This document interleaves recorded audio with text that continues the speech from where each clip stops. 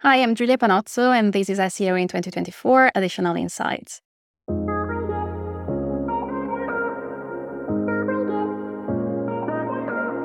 Giulia, what's your additional insight to SEO in 2024? So my additional insight is know how your customers think and make decisions to be the brand they'll always come back to.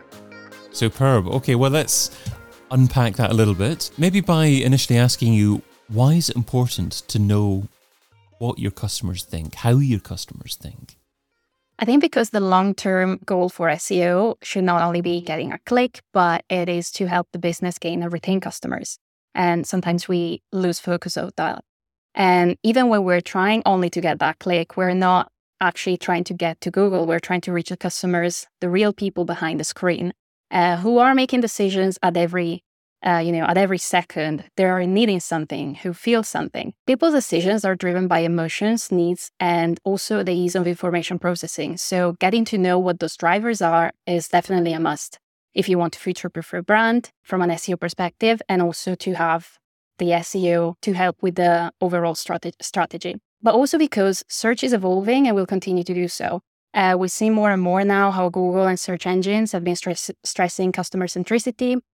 They've been focusing on each update on something different, but it's always related to the user. So the helpful content, authority, authenticity, trust.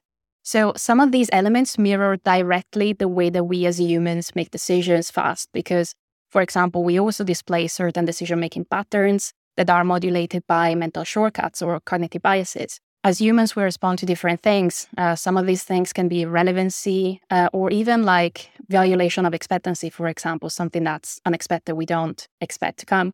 Or we respond to familiarity, we respond to social proof. And the same goes with search engines now. They are rewarding authority bias, for example, or authoritativeness. They're rewarding familiarity with brands. They're rewarding social proof as well. We've seen that the EEAT guidelines now have become EEAT to add the experience as a factor for content quality. And Google also added the perspective filter, for example, in the SERP to give more prominence to different views. And in the end, if you focus on the customer, if you know how they decide, if you know what they decide and think, you can eliminate some points of friction. That you can actually give them what they want and reliably respond to their needs. So you'll be the brand that they'll come back to. Because if you think about it, we all have websites that we always go back to when we need to shop. And they might not be the very best ones, the ones that offer the most convenient offers, but they are the ones that have proven reliable to us. So we keep going back because it saves us from all of the evaluations that we otherwise need to make in making a decision to purchase something. Wow. There's so much that you've shared already there I'd like to dive into. You'd like to share even more there as well. I tell you, there was one phrase that jumped out that I thought, wow, that's an incredible phrase. What does that mean? You said modulated by mental shortcuts. What does that actually mean? So the way that we make decisions, we don't even realize, but sometimes it's very implicit. So we make decisions, at every stage of our journey, not only in the search, but in the real world. So the way that we do those decisions can also be determined by some cognitive biases, which are error in judgment that we're not mostly aware of, and they have to do with information processing. For example, there's attentional shifts that are modulated by cognitive biases. There's certain information that's processed easier if it's more prominent on a certain part of the page, for example, because we respond more to primacy and recency. So this goes for the page, but also goes for persuasion, for example. There is a number of other biases that I think it's 150 that has been isolated. So I recommend everyone to have a look at that because there's so much to unpack. But it's all of those, shortcuts in decision making that we use because we don't have the cognitive ability or the cognitive resources to deal with all of the potential outcomes of a choice and all of the potential options. So we just use, these shortcuts or these highways to give us a point to move forward. Some of these, for example, are, familiarity bias. We just go for what we know already because, as I mentioned, we don't need to use any more resources to evaluate options there. Authoritative bias is also something we go for. We place more value to something that comes from an authoritative source. We don't even need to check, and sometimes we don't make the needed checks to validate that. Some of those are negativity bias, for example, is something that I've spoken about recently. It's when we place more value to something that's negative as compared to something that's positive or neutral. And that goes for like, the SERP, how we interact with the SERP, because we've seen media exploiting this bias. We know that like whenever something's tragic or negative, we always click on that, or like for the most part. But it also has an implication on how we interact with a website. So if a website is doing everything right, but we come to this frustration point, we remember that frustration point more than all of the good that we've encountered that far. So that's the reason why SEOs now have like the duty to also engage with other teams, with UX teams, for example, with design teams, to make the experience flawless. Wow, superb. So many biases that you don't even naturally think about. You're talking about authority bias, that people gravitate towards websites that they're familiar with as well. Familiarity bias, negativity bias as well, that you're talking about there as well. I'd like to get your opinion on maybe enhancing the content or better positioning the content on a web page to perhaps enhance conversion rates, improve conversion rates further as well, because that has a bigger impact on SEO. Obviously, if people decide to stay on a website and make a purchase from that website and come back to that website as well. And I guess in order to do that, I want to share, I guess, a little story about how I tend to structure maybe a sales page on a website, and maybe get your feedback on that to see if there's a slightly better way to do it. Because obviously there's different types of pages on a website. There's different types of maybe landing pages for long tail keyword phrases that SEOs will be more familiar with, but ideally you want to keep them on the site, drive them towards your product pages, and hopefully get people to make some sort of decision about your business, about what you do.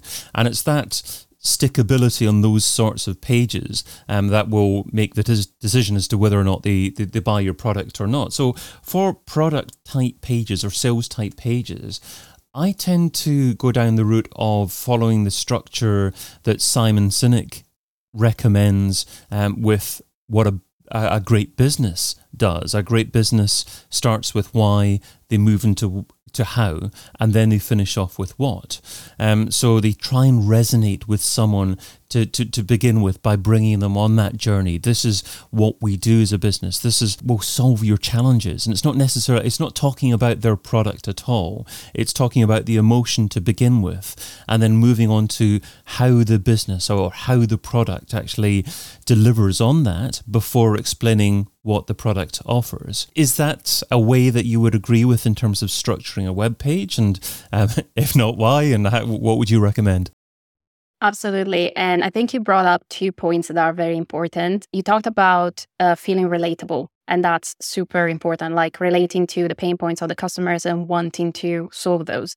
And the other thing that you mentioned is that you place it first. We tend to place more value to the first information we see and the last one we see. But in particular, primacy effect is the one that we respond most to. And as you mentioned, like placing that first, knowing that the brand already relates to me from the get-go. They're not, trying to sell straight away. They create that emotional experience first. That's something that we connect to and that we place more value to as compared to the rest of the experience. So I think it's a great point and a great strategy. You also talked about emotions, and I always say that people make decisions emotionally and then they tend to justify them rationally. We don't realize that because we always want to think that, like our decisions are completely rational, but they're not really. If you think about it, a lot of the times we're responding first with a gut feeling towards a brand or towards the way that they respond to my need. And then we justify, like, is it convenient for me? Does their delivery date match my needed delivery date, and so on. So I think it's a great strategy, to be honest. How do we know what customers really think about our web page or our business? I mean, is there some kind of video recording that you can make or panel discussion that you have with a select group of potential customers to determine that?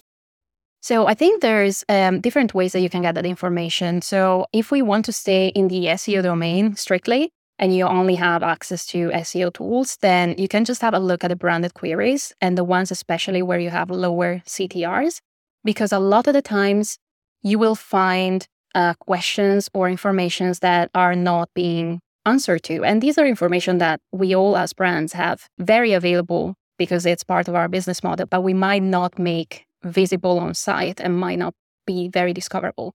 Some of these, as I mentioned, might be the delivery dates, return policy for e-commerce, or payment options. And these are all of the sort of triggers that can stop a journey at the checkout level, which is like when people are already invested in us, but they're just not finding the right information. So they might think we're not reliable because we don't offer clarity, we don't offer transparency on that sort of topics. And the other thing that I would recommend is try to play with heat maps as well, because if you place so much work on a page, you want your content to be discovered. And there's so many patterns of attention as well that now, especially with, the way we consume content now, our attention spans have become much shorter. So we tend to display some patterns of attention that might not necessarily match the ones that we had 5 years ago. So try to play with heat maps, see how your pages actually get consumed. Is the important information on the page, do they even get to that, your users? I think there's Microsoft Clarity should be free, and that's quite easy to use as well. Otherwise, Hotjar as well. I know it's a good tool. And if you don't have availability to use those tools on your own, but you have a UX team, I think get in the same room, watch them do the testing, or at the very minimum, listen to the results of those testings. Because at the end of the day, you will find that prospective customers or existing customers will have the same frustrations. And those also inform the way that you can make that information or some of the things that they're asking more available from the very early stages of the journey. I mean, ultimately, though, SEO success is about increasing the number of new visitors to a website and improving your rankings on Google. So can having happier customers, having happier people, more satisfied people on your website actually lead to having a positive, measurable impact on your rankings? So there's always a debate on that, isn't it? Because we've always debated whether behavioral signals are a ranking signal at all. Historically, no, but now it's like, according to most recent news, we're like, maybe they were actually. I think in general, like what we aim as SEOs is not only that traffic that comes from the first interaction with our channel, but it's also like retaining the customers. So a happy customer is a customer that will repeat. And even if they're doing another search, but they have done, for example, say that they're looking for shoes on our website, they land on our website, do the purchase, are happy with all of our products, our delivery, etc., fine. Then they're looking for a handbag next time. They come across our website. They had a nice experience with our website. So even if we're not like ranking first, but might be still, within the first few results, they probably will click on us because they had a nice experience with us. They don't even, as I mentioned, like they don't need to evaluate anything else. So I'm not sure. I cannot really tell if it has a direct effect on rankings because nobody knows, to be honest. But I would argue that SEO now is not about rankings anymore, especially with the way the search is now going. We don't even know with search generative experience what rankings will mean or what CTRs and clicks will lead to, because it's also up in the air. So the way that we can future-proof our brand is actually by making customers happy, because if they come across us, then they'll probably purchase with us.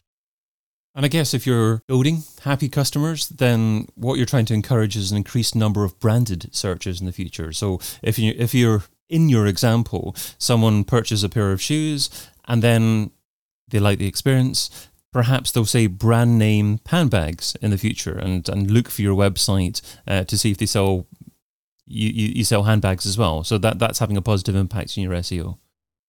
Yeah, absolutely. And I think even when we look at social signals, for example, now there's so much value in those because the relation between brands and customers now, it's not like brands and then customer at the bottom. It's more bilateral than ever because now brands need to offer a nice journey, need to respond to the customer's needs, but customers need to validate the experience so that others can do the same. Now we rely a lot on social proof. If you think about it, how many times we come across a brand, evaluate the options, see that it's convenient for us, but are like, okay, but is this legit? Let me find some UGC that tells me that, from a group of similar people that have done the same purchase that can validate the experience. I think it's one of the important things that now SEO should also focus on. Look at the social signals, look at what comes type your brand and then Reddit, and you will find a lot of the other things that you can make more available on your website as well.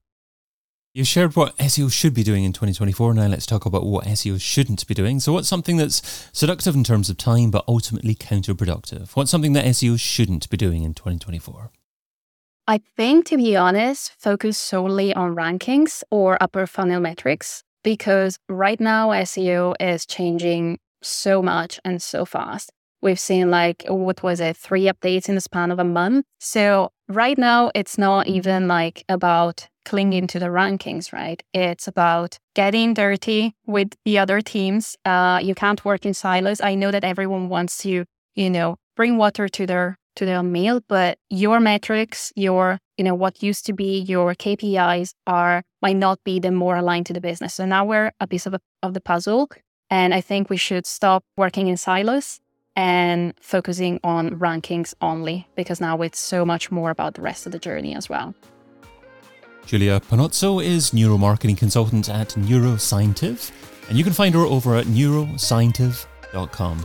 Giulia, thanks so much for adding your additional insight to SEO in 2024. Thank you so much for having me. I've been your host, David Bain. You've been listening to an episode of SEO in 2024 Additional Insights, a majestic series that complements the original SEO in 2024 podcast, video series, and book. Find out more at SEOin2024.com.